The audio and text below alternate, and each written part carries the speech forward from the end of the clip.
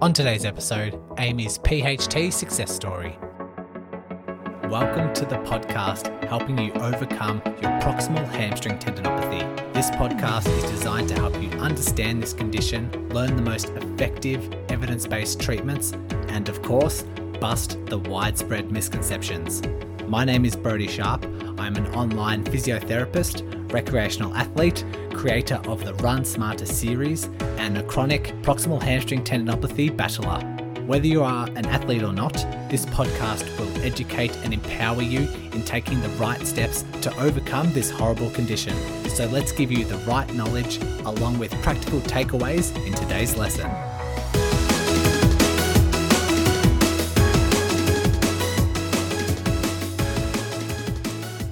A special shout out to Alicia, who's a keen, avid listener of the podcast, who messaged me several weeks ago now saying I could really use a PHT success story right about now.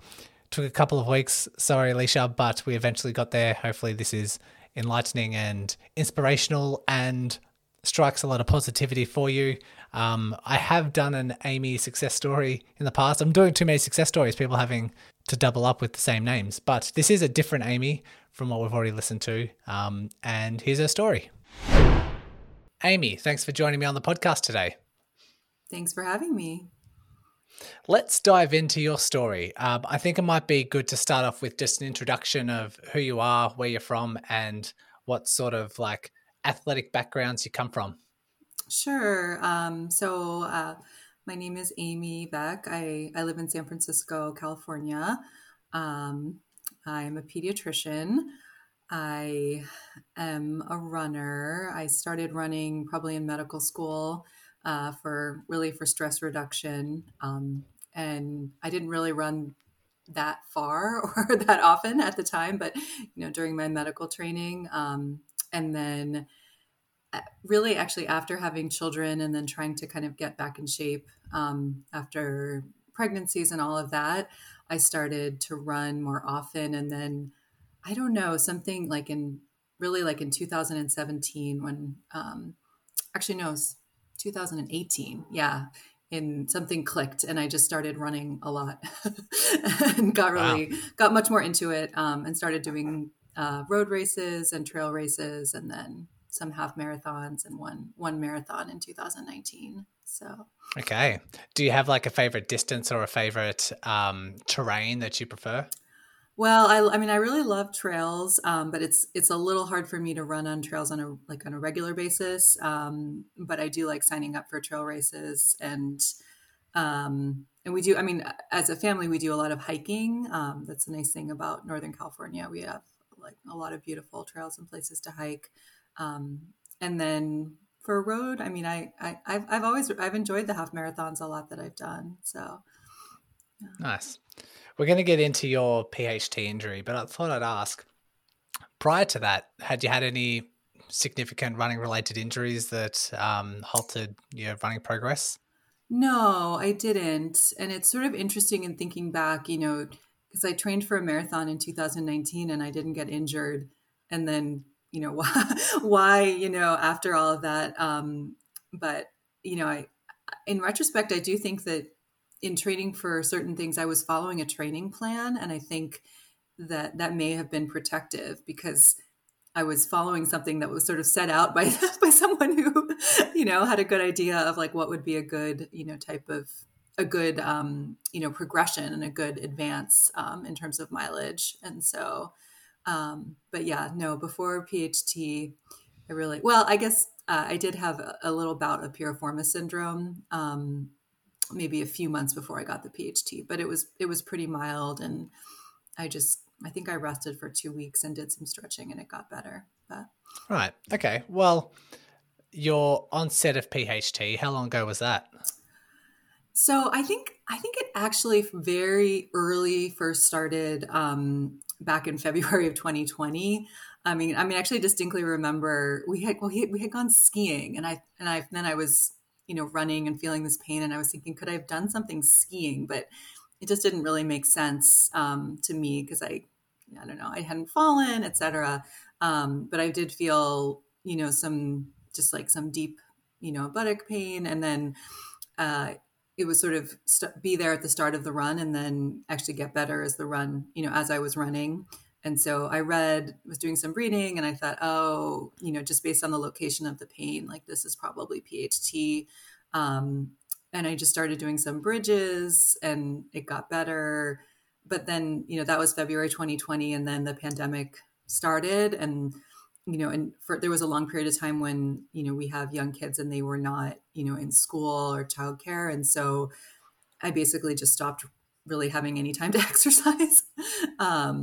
And then in just kind of like November 2020, we had like a better childcare situation, and I started to run again. And then I think I started to use running as a kind of to just help with like stress and anxiety, maybe more so than I had done in the past. And I think I kind of got in the mindset of like, well, running makes me feel good. The more I run, the better I'll feel, and kind of ramped up. And then the symptoms came back, and then, they just got much worse at that point. So I tried the bridges, and, I didn't really see any improvement. So.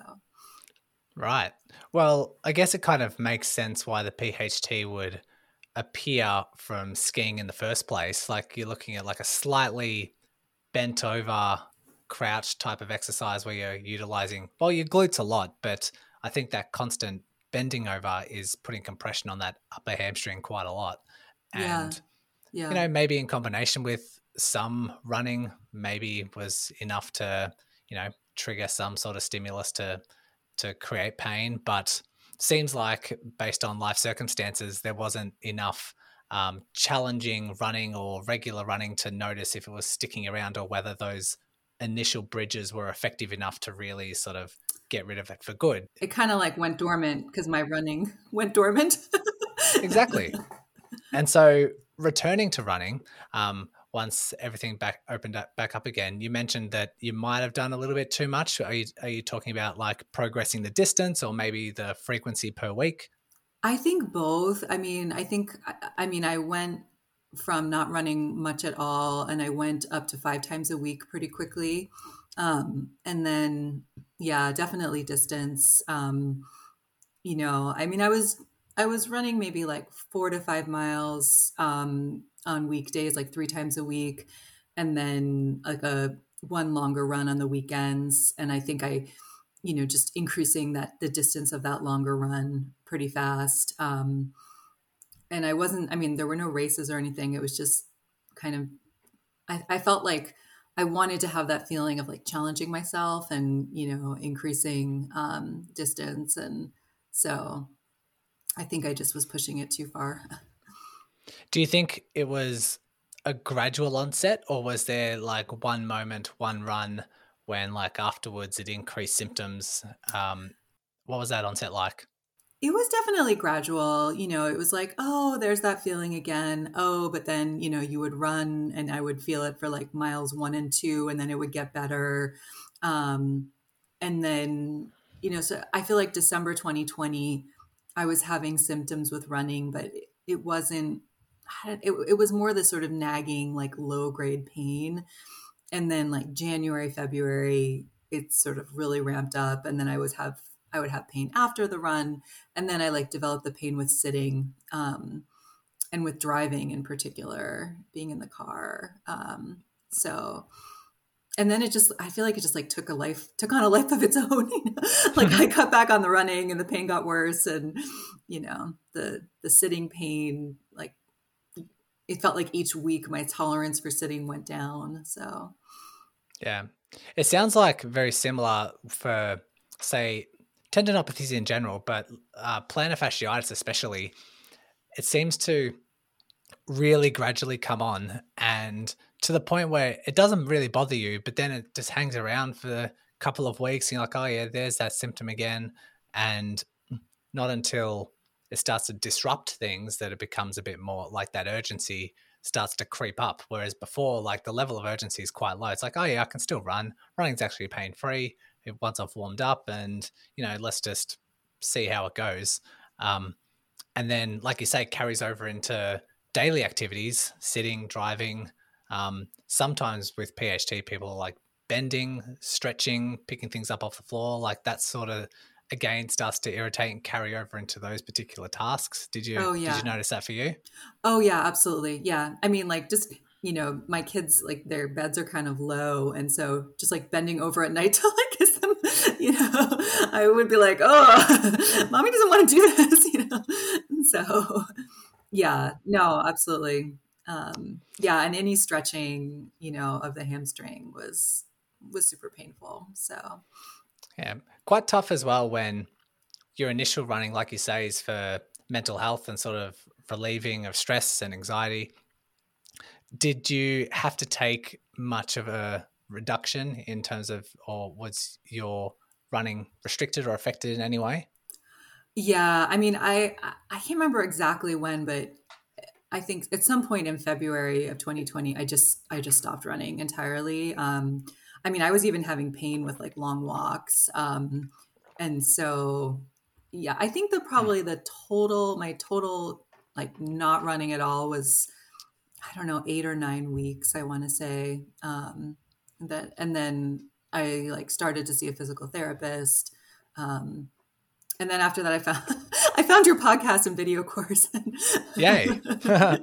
Right. Yeah, and that was very positive. But yeah, I think it was at least 8 or 10 weeks that I didn't run at all. Was the decision to take the running time off, was that based on, oh, let me just give it some rest and see if it gets any better? Or did you think that, maybe let me try another thing? So you substituted running for something else to see if it improved. No, I thought if I keep running, this is going to get worse, and I just was worried that I was making it worse by running. And yeah, and it was just too uncomfortable, honestly, because Hmm.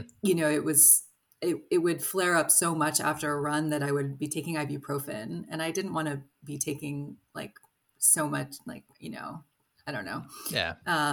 to be taking NSAIDs on a regular basis like that. And so it felt like I just needed to stop. And I mean, there's so much information out there. So there are people who are like, you will not heal your PHT if you do not stop running. Other people will, you must continue running.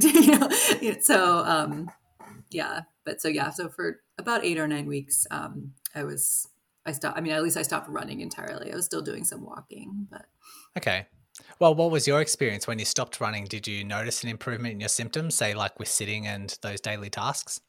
no, I will say not particularly. And I think that was very frustrating because I wouldn't say it got worse, but I definitely felt like I stopped running, and I kind of thought that the like worst of the symptoms that were, like as you said, sort of impacting your day to day, that those would resolve because this was quote unquote caused by running. But that just, it didn't happen. It felt like the pain was sitting almost sort of accelerated. Yeah. And everything just kind of, either certain symptoms were like stagnant, but I also had pain kind of down the back of my leg as a little bit as well. And yeah, it did not get better with stopping running. So, Yeah. Well, it's a principle I talk about a lot. It's usually with running related injuries, it'd make intuitive sense that I just need to take time off and wait for symptoms to settle because the body does an amazing job of healing itself. And I'll just get back to running and happy days. But, most often that's not the case. If anything, if symptoms do get better from complete rest, you know, the return back to running almost causes symptoms again because you haven't actively addressed the capacity of that particular structure. Because if you continue to run with it, it gets weaker or it gets more sensitive. A sensitive structure like reduces its adaptation zone. And so you're sort of resting and deconditioning that whole tendon or that whole muscle unit. And yeah, makes sense. And especially if it gets to the point where that particular level of irritation and that particular strength is so low that sitting irritates it or bending forward irritates it, then we're removing the running, further contributing to weakness. But, those daily tasks that continue to irritate it, there's no long-term strategy for recovery.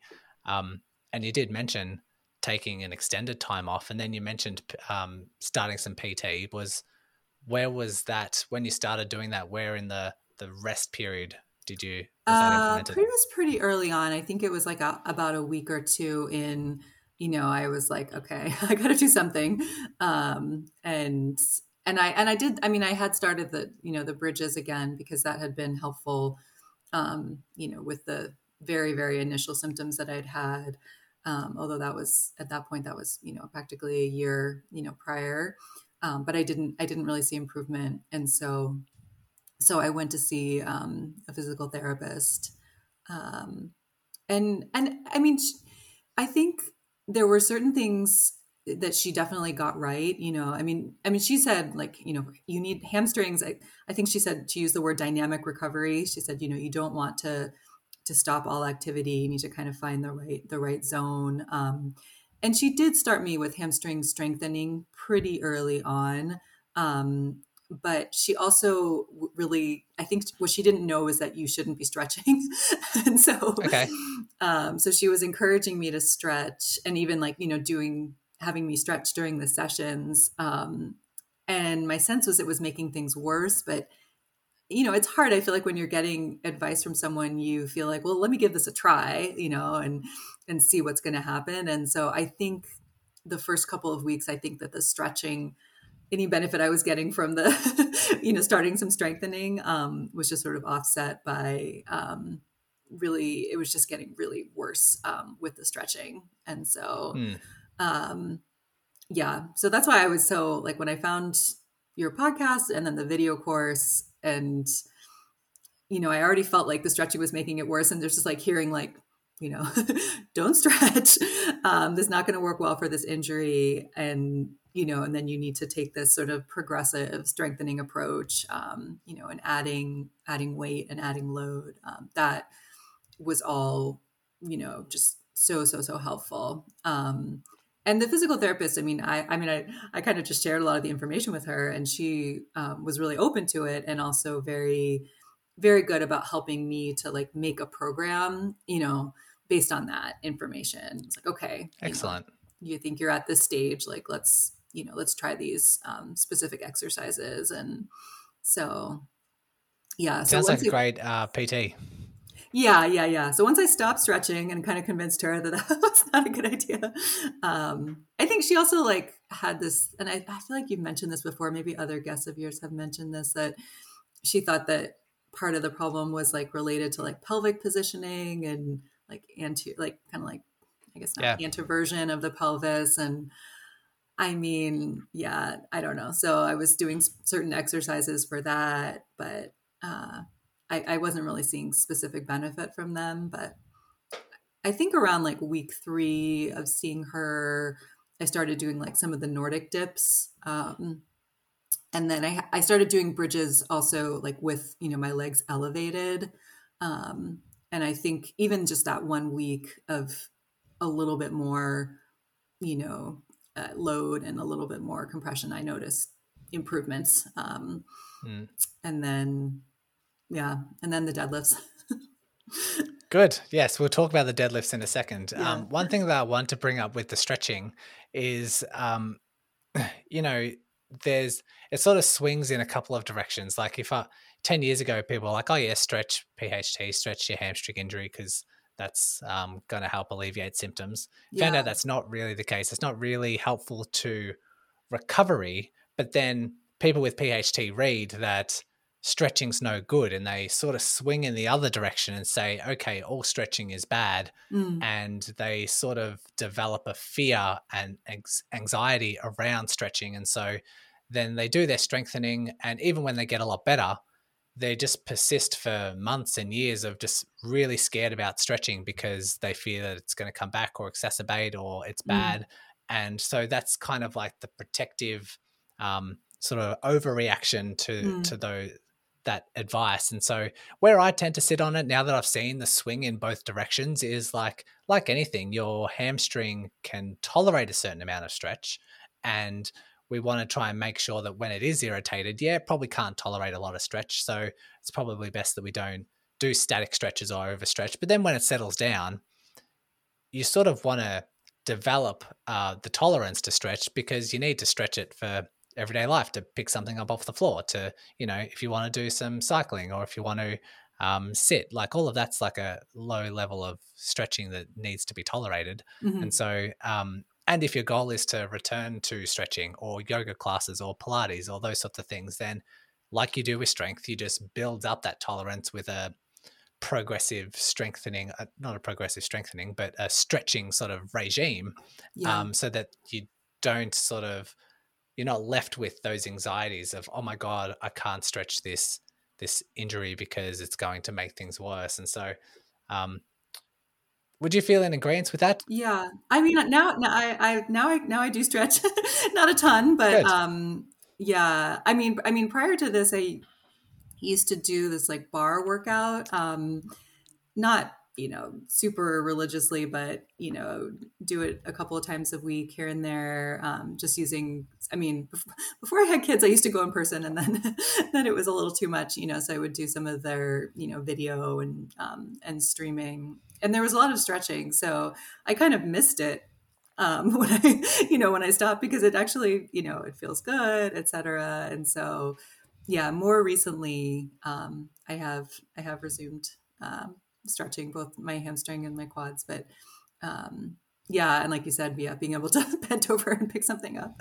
Exactly. Yeah, I think it was just in that very acute phase of, yeah, that the stretching, and also sort of having someone else do this, the stretching for you. It just, like, I noticed like almost immediately that, it kind of flared the pain up. And so,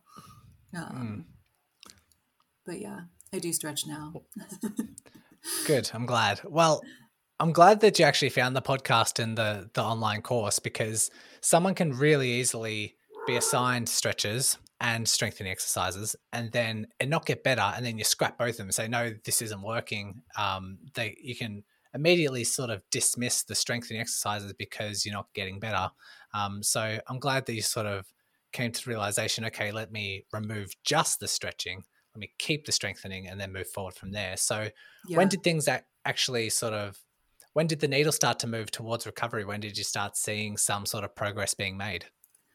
I think it was probably about 6 weeks in, when, I don't remember the like exact sequence, but I was doing the Nordic dips, and doing the bridges and with my legs up, and I started doing the Swiss ball rollouts, and I mean they were really hard, and they, like, it was painful when I did them, but I just started light, and then I started with the single leg. I don't know. My PT would call them our Romanian deadlifts, like the single leg Yeah, you with could like do a, single leg deadlifts. yeah, like with a kettlebell, Mm-hmm.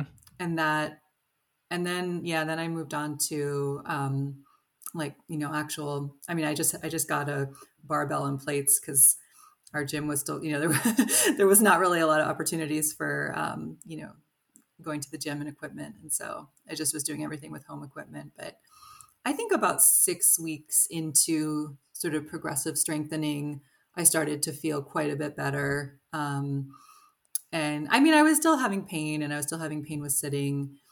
And then I think basically in May, so it's probably be like 8 or 9 weeks of not running, I started to run, but very, very, small amounts initially. We also got a dog at the end of April, who's a very active dog. And so I think even this, like the walking I was doing with him, I started to just jog a little bit, because he is just a very hyper and, just one of these dogs who needs a lot of exercise. And so then kind of slowly built up from there. Yeah.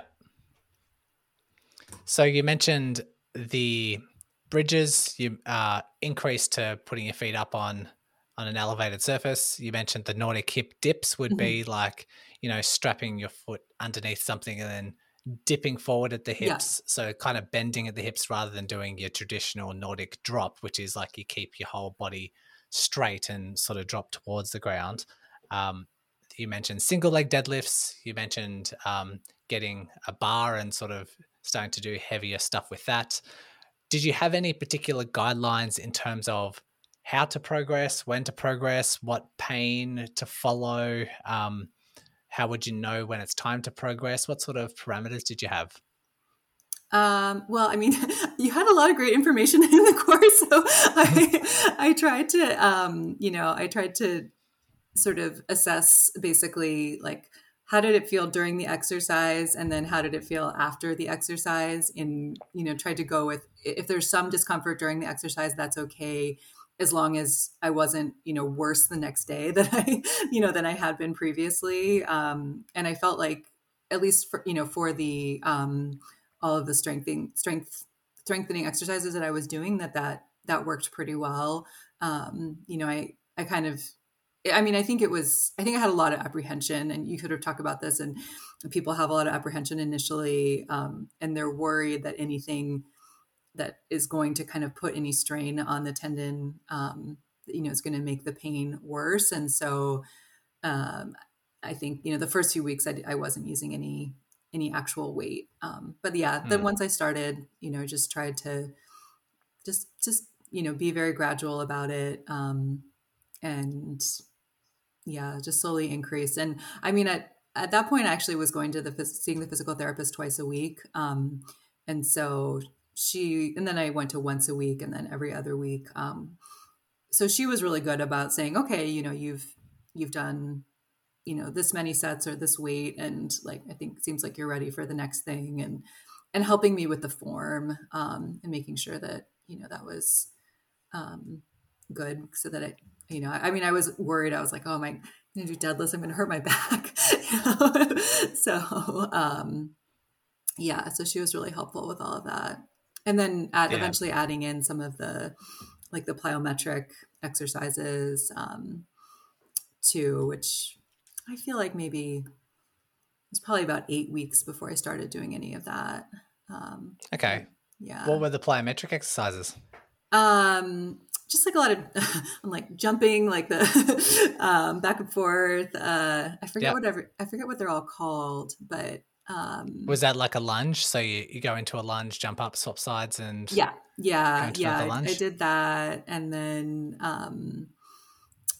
and just like hopping back and forth over a line, and forward and back, side to side. These other ones, I forget what they're called, but where you sort of jump and then put one leg kind of behind the other, and then back in the other direction. But and I mean, again, similarly, like at the start of each one, I was like, oh, this is gonna like, is this gonna flare things up, etc. But just starting gradually, increasing, paying attention, seeing how I felt the next day, and I think when I first started to run, there was this challenge of, could I run and then, even though the running was mostly walking, but could I, do any running and then do the strength training on the same day? And initially I couldn't. It was too much, So if I did, some, deadlifts and like a sort of a full, what I kind of considered like my PT session, and then tried to run on the same day, I felt like that would, it was not good, and I would have a lot more pain the next day. And so then I realized I just needed to alternate, because for a while when I wasn't running, I was actually doing the PT exercises, something every single day. Well, it's just about running a test, right? It's like, okay, can I handle my strength and run on the same day? Well, how about we don't do all of your strength, we just do some of it, and then we just do a little run, do that in the same day, and see how you feel the next day. And if symptoms are increased, you're probably like, okay, might not be ready for that. Yeah. You did mention when you started doing the heavier sort of stuff, the apprehension or, nervous to say, okay, is this going to flare up my tendon? And I guess the more you do it and the more you progress, the more you increase your confidence as well. Yeah. I've seen a lot of PHT clients like try a deadlift or try an exercise and they're like, oh yeah, I just go down until the point where I feel pain and then I come back up.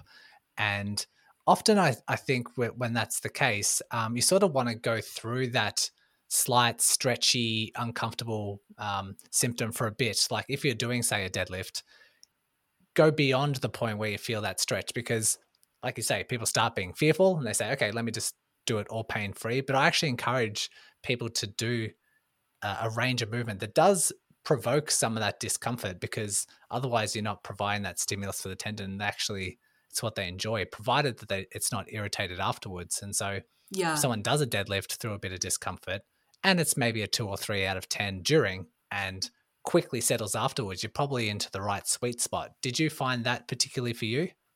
Yeah, no, absolutely. Absolutely. Yeah, no, I definitely realized that I had to be okay with, with some pain during, and that some pain during the PT exercises did not necessarily, was not a bad thing. And oftentimes I felt like when I was in the sweet spot, like I would, like, even by the next day, I would feel like, oh, I feel better, or Mm. I feel stronger. I have more tolerance for sitting, et cetera. Um, so yeah, no, I definitely, um, I had to, I had to kind of play around with that. And like you said, just feel comfortable.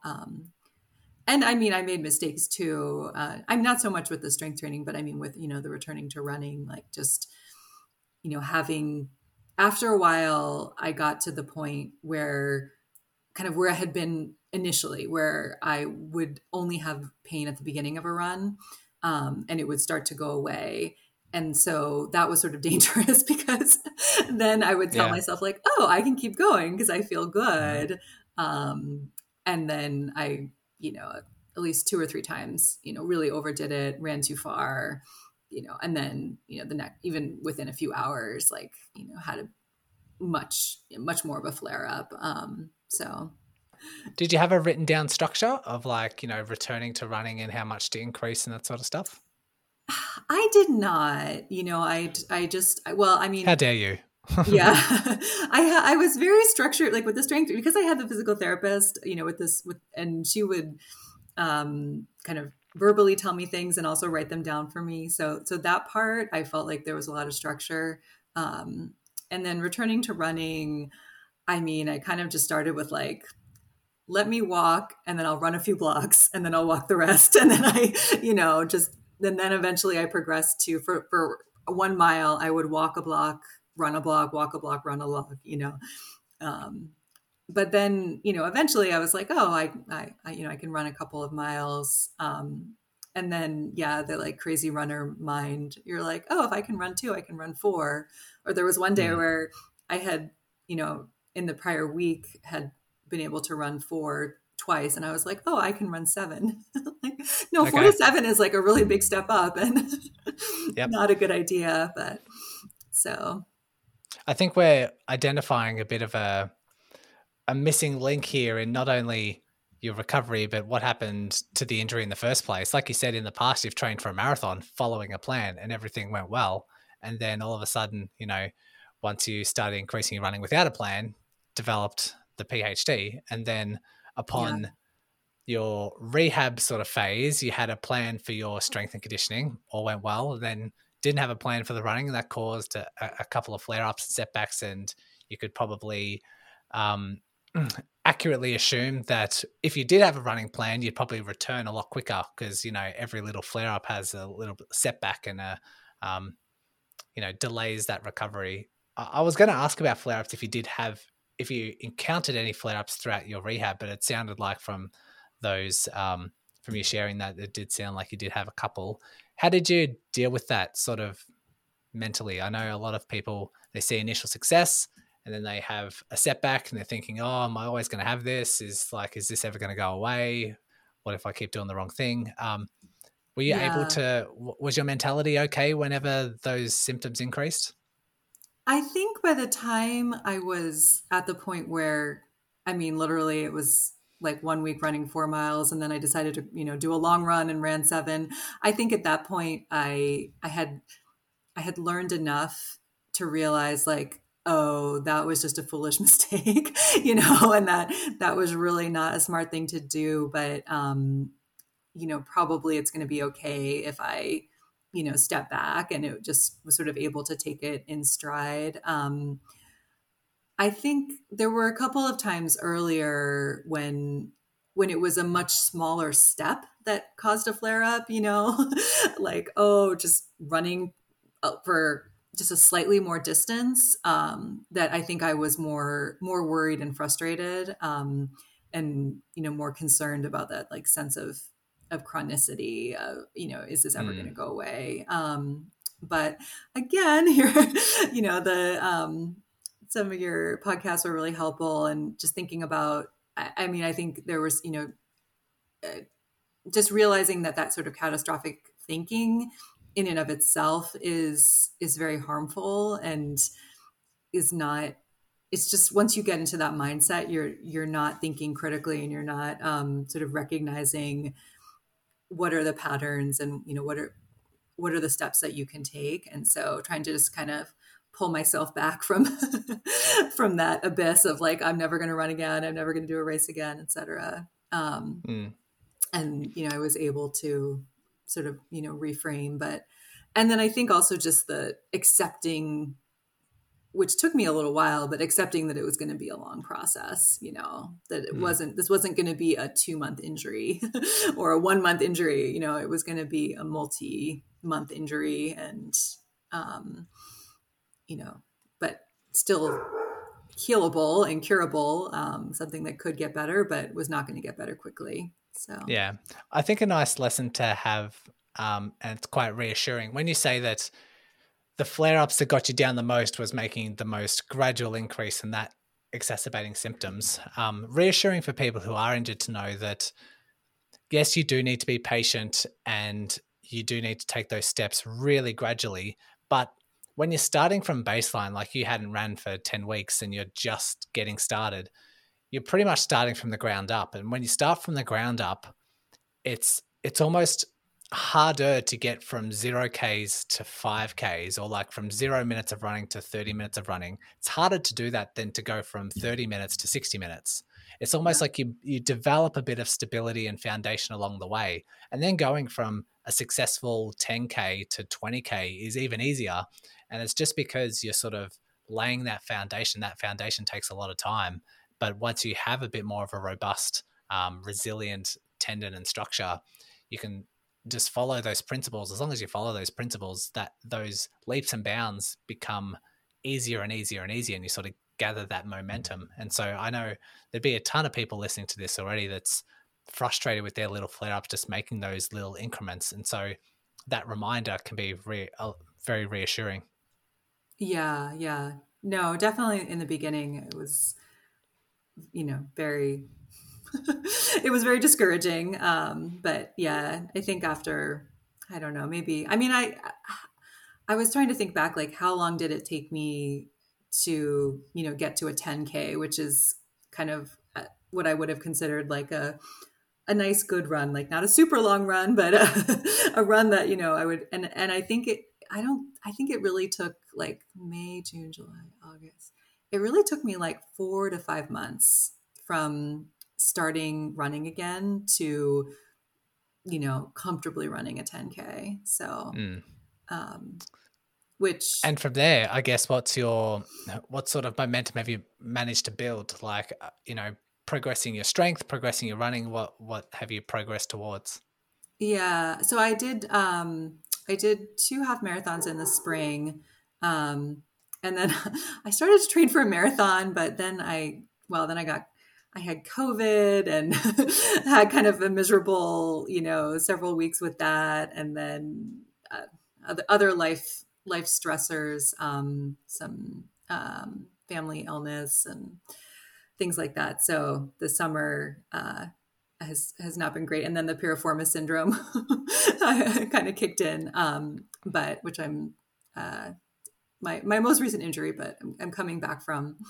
But it was nice to those 2 half marathons. I absolutely were pain free. So Excellent. Did you do any particular speed workouts, or is it all just slow running with that build up?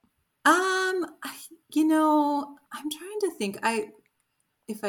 Did I do speed workouts before the half marathon? A little bit, but again, not super structured. I do a lot of hills, it's just because of the neighborhood that I live in. San Francisco is like incredibly hilly terrain. So we're kind of just always running hills, and which is nice because then if you do a race which is flatter, then you realize how much fitness you've gained from running all the hills. But no, I didn't do any structured speed workout. Sometimes will do like some strides or some, intervals if I'm doing a shorter run, but nothing very concrete or structured. If like looking back on your whole journey, is there like a couple of key revelations or principles that you think really did help move the needle? Like I know, some might have a bigger impact than others in your eyes, despite like several things actually having benefit. Can you think of anything on top of mind? So I think, just sort of recognizing the whole concept of, load versus capacity and that, and just realizing how sort of dynamic, that was going to be over time. And that, in order to get over this injury, I was going to have to do specific exercises, to load the tendon and to, put stress on the tendon, to make it stronger and healthier. And then also, take that same approach, in starting running, and just sort of that interplay, I think was really just understanding that conceptually. And I think, probably it has a lot of parallels with other overuse injuries, but just sort of understanding the nature of overuse injuries and tendinopathies in general, I think was really, really helpful. And, just even though, okay, yeah, maybe we don't understand the exact pathophysiology, like at a molecular level for some of these things, but those principles, for me were very helpful. And yeah, I think just recognizing that it was going to be a long path, but that people do get better from these injuries. That this is not a life sentence of a PHT necessarily. You can improve. Yeah. Well said. Is there any other, I guess, final advice that you might have for someone who does have a running related injury or PHT that might be really struggling? Is there any particular words of wisdom or anything that we haven't covered yet that you think you might want to share? So I do think that I did benefit from, some of the episodes about stress reduction, mindfulness, and, thinking about the impact of stress and stress hormones on recovery and, sleep, all of those things. I think in the beginning, I was thinking about things like very purely mechanistically, like I have this tendon has this problem. I have to load the tendon in this certain way. I have to start loading it into compression, and it was sort of like, I was like a car mechanic, trying to fix my tendon. And I have this physical therapist who's going to help me figure out the right exercises, et cetera. But I think, that the more holistic approach and, considering those other aspects, I do feel like made a difference. I mean, again, my N of one, and just, the sort of speed of recovery, taking those other things into consideration. And then it's also the sort of the relationship that one has with running. Like you said, it is challenging if you're using running for stress relief and then need to cut back or stop running entirely. I think that, that is difficult. And so trying to have a bigger arsenal of, possible approaches to deal with stress, recognizing that running is a great one, but, it's probably shouldn't be your only approach, so that you have some other tools in the toolbox if you need to cut back on running, and also to sort of squelch a little bit of that desire to, well, if this feels good, if running makes me X amount of distance makes me feel good, then even more is going to be better, because sometimes I think that can lead to overdoing it. So that balance, I mean, I still think running is great for stress relief. And so I think that's like scientifically proven really at this point. But, probably not it. I think people, you need to have something, you need to have other avenues and other approaches. at the same time. So I'm constantly struggling with clients who only run and need to run because it's their stress relief and they're injured. Like that combination is just really tough to negotiate for, because you're taking away a love and a stress relief, but you're also in pain. Like all of those things are just, it's a really poor experience. And if you don't have any other alternatives, and then on top of that, once you are making those small gains, try and celebrate those, try and focus on those positives of making those gains, because I know a lot of people that do make those gains, like, yeah, well, I'm not running pain-free yet. And then they're running pain-free and they say, no, well, I'm running pain-free, but it's not 10K like I used to. And then they'll probably get to 10K. It's like, yeah, but I'm doing it really slow. I need to be faster. And like, it's never enough. Like, yeah, we can strive to the next step, but celebrate the wins along the way. The more, like you mentioned with the catastrophizing, that sort of stuff, if your mindset is a little bit more positive, it actually helps your recovery and it helps the overall experience. Pain is very, very close linked to misery. And if we can sort of break that cycle and the overall rehab is a little bit more positive in that whole experience, then the enjoyment for appreciating what you can do rather than what you can't do is like, it's just a better journey overall. Absolutely. Yeah. I mean, one of the things that I tried to do was to think, okay, what are all the things that I like about running? And can I, is it possible to get some of that in other ways? And it's like, well, I like being outside. Well, if I'm outside and I'm walking, or outside and really, I like having a little time to myself in the morning. It's, my run takes me out to the beach and back. So, I like being able to see the ocean every day, if ever so briefly, et cetera. And so, trying to mentally realize that, yes, there was the actual running and the, endorphins and elevated heart rate and feeling of accomplishment. But, there were other aspects of going for a run that, had these benefits and could be obtained other ways. So. Yeah.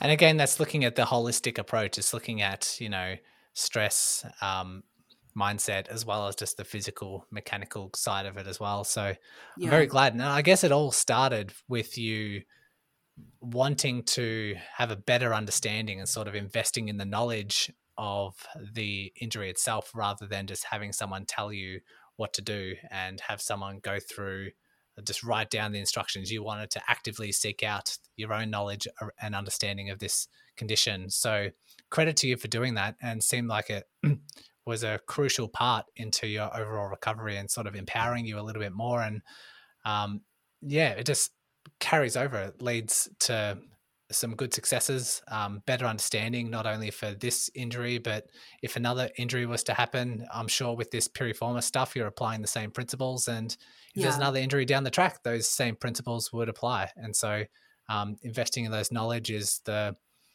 ethos of the Run Smarter podcast. And, we can do great things if we invest in a little bit of knowledge. And so thanks for sharing all those principles, and thanks for coming on and sharing your story. My pleasure.